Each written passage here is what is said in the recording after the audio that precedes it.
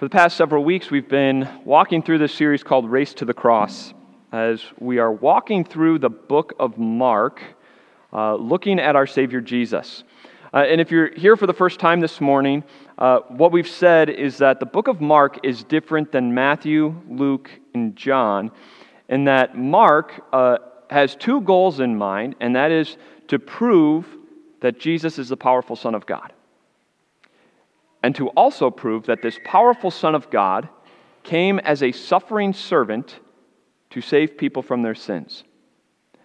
And so Mark is different in that he doesn't focus so much on what Jesus says, but more on what Jesus does. And that's what we've seen over the first couple of weeks is Jesus is doing a lot of things. He is running his race to the cross, proving that he is the powerful Son of God. And he's invited you and me to follow with him. He says, "Follow me and run the race to heaven." And as we've heard multiple times already this morning, that is what you and I are doing. We are on the race, running our race to eternal life. Because Jesus has died, he's risen, salvation is ours, forgiveness is ours, and now we're running the race marked out for us as we go to eternal life. Just like any race, distractions can happen. And it happened for Jesus too. Or at least he was tempted to be distracted. And so this morning what we're going to look at is how God's Word shows us a couple distractions that can come up in our life. God's Word refocuses us by reminding us what our purpose is. And then God's Word provides us with encouragement and comfort on this race. It's what we find in Mark chapter 3. And so that's where we're going to jump in. Mark chapter 3, verse 20. Then Jesus entered a house, and again a crowd gathered so that he and his disciples were not even able to eat. When his family heard about this, they went to take charge of him, for they said, "He's out of his mind." And the teachers of the law who came down from Jerusalem said, "He is possessed by Beelzebub. By the prince of demons, he is driving out demons." Let's stop right there. Jesus, you can tell already just in chapter 3, Jesus is gaining so much popularity. He's preaching, he's teaching, he's doing all these miracles that he comes back to Capernaum, he enters a house, and he and his disciples are trying to eat, and what happens? Knock, knock, knock. "We're here, Jesus." And everyone just piles in so that dinner gets interrupted. This is how popular Jesus was getting. And his family comes to take charge of him, it says. Why? Because they said he's out of his mind. Why in the world would they say that?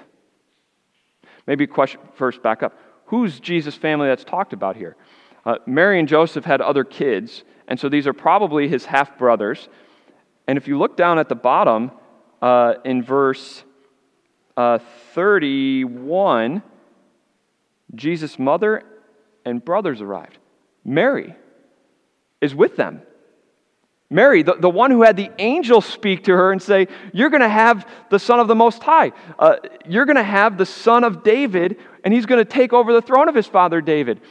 Mary comes with the brothers because Jesus has lost his mind, they said. And the Greek word says they've come to forcefully seize him and take him. Why in the world would they think he's crazy? Because it was one thing when he was preaching, it was one thing when he was teaching, it's one thing when he's doing miracles, but Jesus is starting to get in some hot water with the religious leaders because, as we looked at last week, what is Jesus claiming now? To be God. He didn't come out and say, "I am God," but he's claiming to be able to do things that only God can do. And what do they know is the price, the punishment for blasphemy? Death. And so to protect Jesus, to get him out of there, he's lost his mind, he's claiming to be God, let's take him away. He's crazy. Maybe you know what that's like. Maybe you know what it's like for your family to think you're crazy for your Christian beliefs. Maybe you haven't been a Christian for a long time, and you're just getting into Christianity, and now your family is looking and saying, oh, you're believing that. Oh, you don't do that anymore? You don't live like that anymore? You're crazy. What's gotten into you? Maybe you know the look of kind of pity when your family or your close friends look at you and say, you believe that? As if your intellect isn't as high as theirs because you're believing what the Bible says. Jesus knows what that's like. His own family called him crazy. He's out of his mind. And they tried to come and take hold of him. But they weren't the only ones. The religious leaders also said Jesus wasn't crazy, but he was demon-possessed. He was evil. You talk about two big distractions, family and religious leaders. Your first point today. Jesus' family called him crazy, while the leaders called him evil. The Jewish religious leaders were not just church people of the day. They were the leaders that everyone looked to. They were educated. They were smart. They knew what they were talking about, and so when they spoke, everyone listened. What kind of impact do you think it had on the people as they're going around saying, he's demon-possessed. By Beelzebub, he's driving out demons. Beelzebub was the name that the Jewish people had given to Satan. Maybe it's not that interesting to you, but I'm going to tell you anyways. It's interesting to me. Beelzebub became the name for Satan back in the Old Testament when the Philistines were around. They had a god who was named something similar, and the name for their god was Beelzebub, and it meant Lord of the Flies, which is where the book title came from. It's based on the Philistine god. And what the Jewish people did was they took their bitter rival and took one of their gods and associated it with Satan. And so they're saying, Jesus, you're evil. You're casting out demons by the devil. You talk about two big distractions. Your family and the leaders of the day that can knock you off your path. This is what Jesus faced. And Jesus has a dilemma now. Who does he listen to? Does he listen to his family? Does he listen to the Jewish religious leaders? Or does he listen to God? Here's what Jesus says. So Jesus called them over to him and began to speak to them in parables. How can Satan drive out Satan? If a kingdom is divided against itself, that kingdom cannot stand. If a house is divided against itself, that house cannot stand. And if Satan opposes himself and is divided, he cannot stand. His end has come. Real quick, what a great little argument there from Jesus. You guys are saying I'm driving out demons by being demon-possessed by Beelzebub? Think of your logic here, religious leaders. What is Satan's goal? To possess people and lead them away from God. And then I'm coming along and working with the devil and casting out the demons that the devil is... This makes no sense. A house divided against itself cannot stand. A kingdom divided against itself cannot stand. But then Jesus doubles down. Look what he says. In fact, no one can enter a strong man's house without first tying him up. Then he can plunder the strong man's house. Truly, I tell you, people can be forgiven all their sins and every slander they utter, but whoever blasphemes against the Holy Spirit will never be forgiven. They are guilty of an eternal sin. He said this because they were saying he has an impure spirit. Look what Jesus says. In fact, no one can enter a strong man's house without first tying him up. He's continuing the parable. Who's the strong man? The devil. We've talked about him the last couple of weeks, but I don't know where you're at with the devil, but the devil's a very real being, and he's responsible for all the chaos in this world. He's behind every sickness, behind every disease. He's behind the hatred that's in this world. He's behind all the murders in this world. He's behind the prolonged guilt that has taken you over. He's behind the fear that grips your heart because of death. He's behind everything that is bad in this world. And no one in this world can stand up to them on their own. And yet look what Jesus says. No one can plunder the strong man's house without first tying him up. And Jesus is saying, I'm doing that. I'm the one tying up the devil. I'm the one casting these demons out. I'm tying them up and taking the plunder. And what is the plunder? Better question. Who is the plunder? People. He is saving people from the devil, and that is his whole goal. Jesus doubles down and he says, I'm not going to go with my family. I'm not going to listen to you religious leaders. Instead, I'm going to listen to God because I'm the one who's come to save people from their sins. He's essentially claiming to be God again because God's the only one who can tie up the strong man. He doesn't listen to his family. He doesn't listen to the leaders. Instead, he stands up and he testifies to who he is. He is God who's come to save people from the devil. And so your second point this morning, Jesus' purpose was to do the Father's will. This was Jesus' whole entire purpose in his life, was to carry out God's will. It wasn't to appease his family. It wasn't to listen to the religious leaders and be tucked away and say, I'm not going to testify to who I am. Jesus said, I'm here to do my Father's will. Sometimes I say this from time to time, and maybe you've heard me say it, but Jesus lived for an audience of one. As he ran his race marked out for him, he lived to glorify and honor God, and the only opinion that mattered was God's.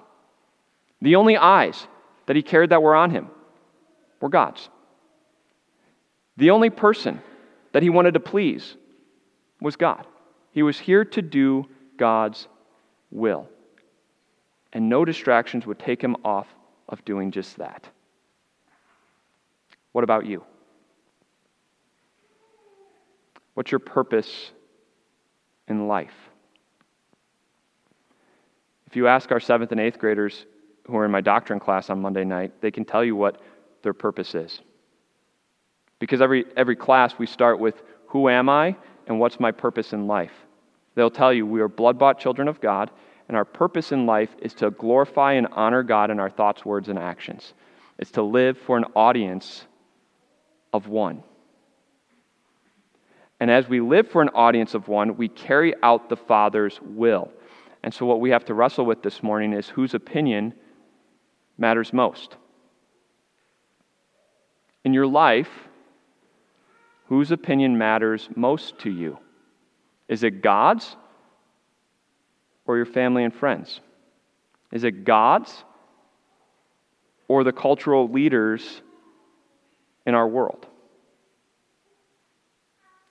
What happens when our family and friends' opinion or desire contradicts God's will?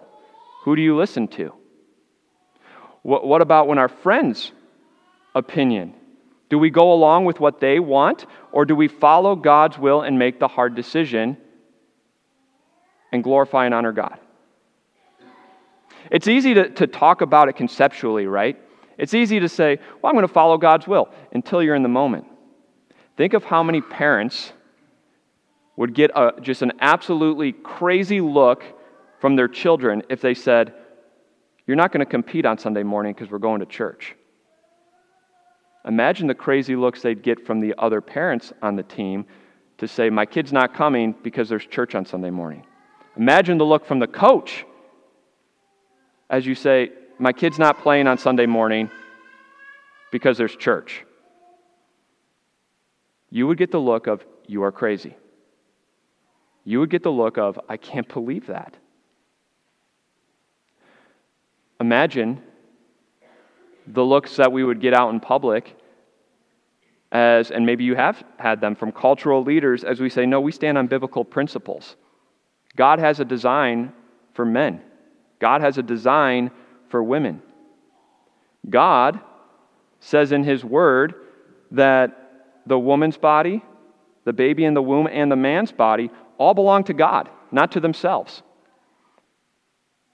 This would be called radical, and maybe even toxic Christianity. In those moments, do we stand firm and testify to God's Word, or do we tuck back away? Whose opinion matters most? And if it's anyone's but God's, it will knock us off from living out God's will, from carrying it out and glorifying and honoring Him. Why do we do that? We could say fear, but I think deep down we want to be accepted. We want to be loved. We want to be included. And when we stand for God's will in those moments, it's definitely we're the outsider feeling and they're the insider. And so you know what Jesus promises to you and me? Just an amazing thing. Let's continue. Here's what He says. Then Jesus' mother and brothers arrived. Standing outside, they sent someone in to call Him. A crowd was sitting around Him, and they told Him, "Your mother and brothers are outside looking for you." "Who are my mother and brothers?" He asked. Then He looked at those seated in the circle around Him and said, "Here are my mother and my brothers. Whoever does God's will is my brother and sister and mother." Think about that. Jesus' mom, Mary, is outside. Jesus' brothers are outside, and they say, your family's here. And He looks around and says, "Who's my family? I'll tell you who my family is. The ones who do God's will. These are my mother, my brothers, and my sisters." It's an amazing blessing that you and I have, amazing comfort that Jesus says to you and me, as we live out God's will, as we testify and we live for an audience of one, as we live to glorify God alone, we may feel like an outsider to everyone else, and Jesus says, "You're part of my family. You're my mother, my brother, my sister." How can that be? How can that be? Because I don't know about you, but just a little while ago when I was asking whose opinion matters most to you, I can honestly say that there are times, the majority of my life ends up being others' opinions. I fail at this time and time again. How can Jesus look at you and me and say, "You're my mother, my brother, and my sister," when we fail to carry out God's will so often in our life? The reason? Because Jesus was rejected. Jesus was rejected by His family. They called Him crazy. He was rejected by the Jewish religious leaders. But just almost 3 years after this, Jesus was rejected again. When He was on the cross, He cried out, my God, why have you forsaken me?" So it's one of the only times in all of Jesus' life that He didn't refer to God as Father, but my God. Why? Because in that moment, God the Father rejected God the Son. Think of how that must have hurt. It's one thing for your family to reject you, but God. The closer the relationship, the more that rejection hurts. If you go to the grocery store and someone says, "I don't want to see you again." Well, okay. I don't really know you. I'm probably not going to see you again. All right. But now if a coworker says, "I don't want to see you again," well, it starts to sting a little bit. What did I do? If your kid rejects you and says, "I never want to see you again," that hurts even more. But probably the number one hurt is when a spouse looks at you. When your spouse looks at you and says, "I don't want to see you again." The closer the relationship, the more it hurts when rejection comes. And when Jesus is on the cross, God the Father rejects God the Son. Jesus, who is God from God, light from light, true God from true God, begotten, not made. He is eternal. The Father, the Son, and the Holy Spirit, three in one God, have loved each other and been with each other forever and will be forever. They have no beginning, no end. There's no closer relationship than God the Father, God the Son, And yet God the Father rejects Jesus on the cross. Why? Because in that moment, he's taken on all of our sin. In that moment, he's taken on the sins of the world, all of your sins, all of my sins. And God the Father says, I reject you, God the Son. And yet what comes through that? Our acceptance. Your next point. Jesus was rejected so that we could be accepted. You are accepted into the family of God, not because of how great you perform, not because of how closely you live out God's will, but because Jesus was rejected from God's family so that you could be accepted in. He took all of your sin that kept you out, and he paid for it all. So when God the Father looks at you, he says, this is my son. This is my daughter. When Jesus looks at you, he says, this is my brother. This is my sister. You, all of your sins have been forgiven. And that's what Jesus says. If you actually look at verse 28, truly I tell you, people can be forgiven all their sins and every slander they utter. But whoever blasphemes against the Holy Spirit will never be forgiven. Blaspheming against the Holy Spirit is, what's the Holy Spirit's job? To create and strengthen faith. And so if you reject the Holy Spirit's work in your life, it means you're rejecting that Jesus is the Savior. And if you die like that, there's no forgiveness that can happen. Forgiveness comes through faith in Jesus. And so, through faith in Jesus, he says all of your sins are forgiven. It doesn't matter what you've done. You are part of his family, and he's covered up all of your sins. You are eternally forgiven, and you are part of the family of God. Do you know what this means for you and me?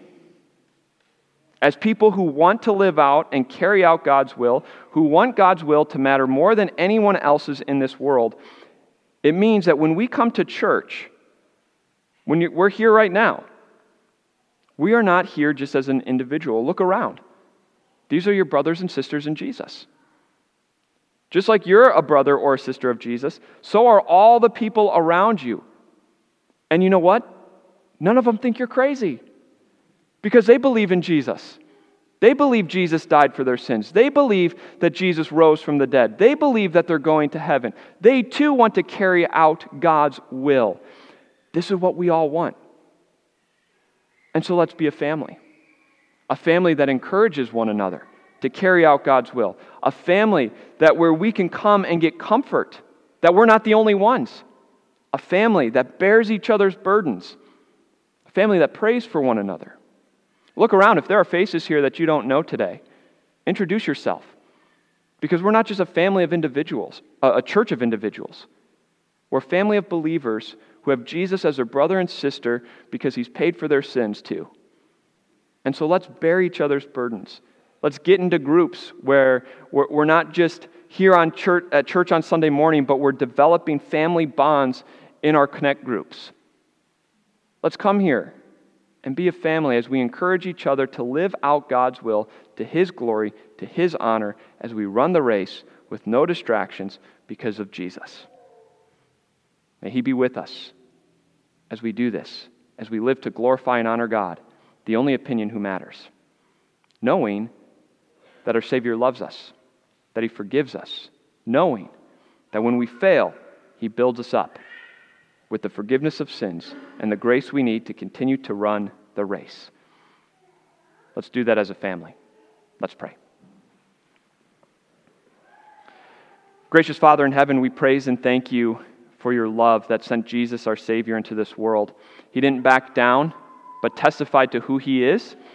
He didn't back down, but he carried out your will. We thank you that he carried it out perfectly, even to going to the cross where he died to forgive the sins of the world, our sins.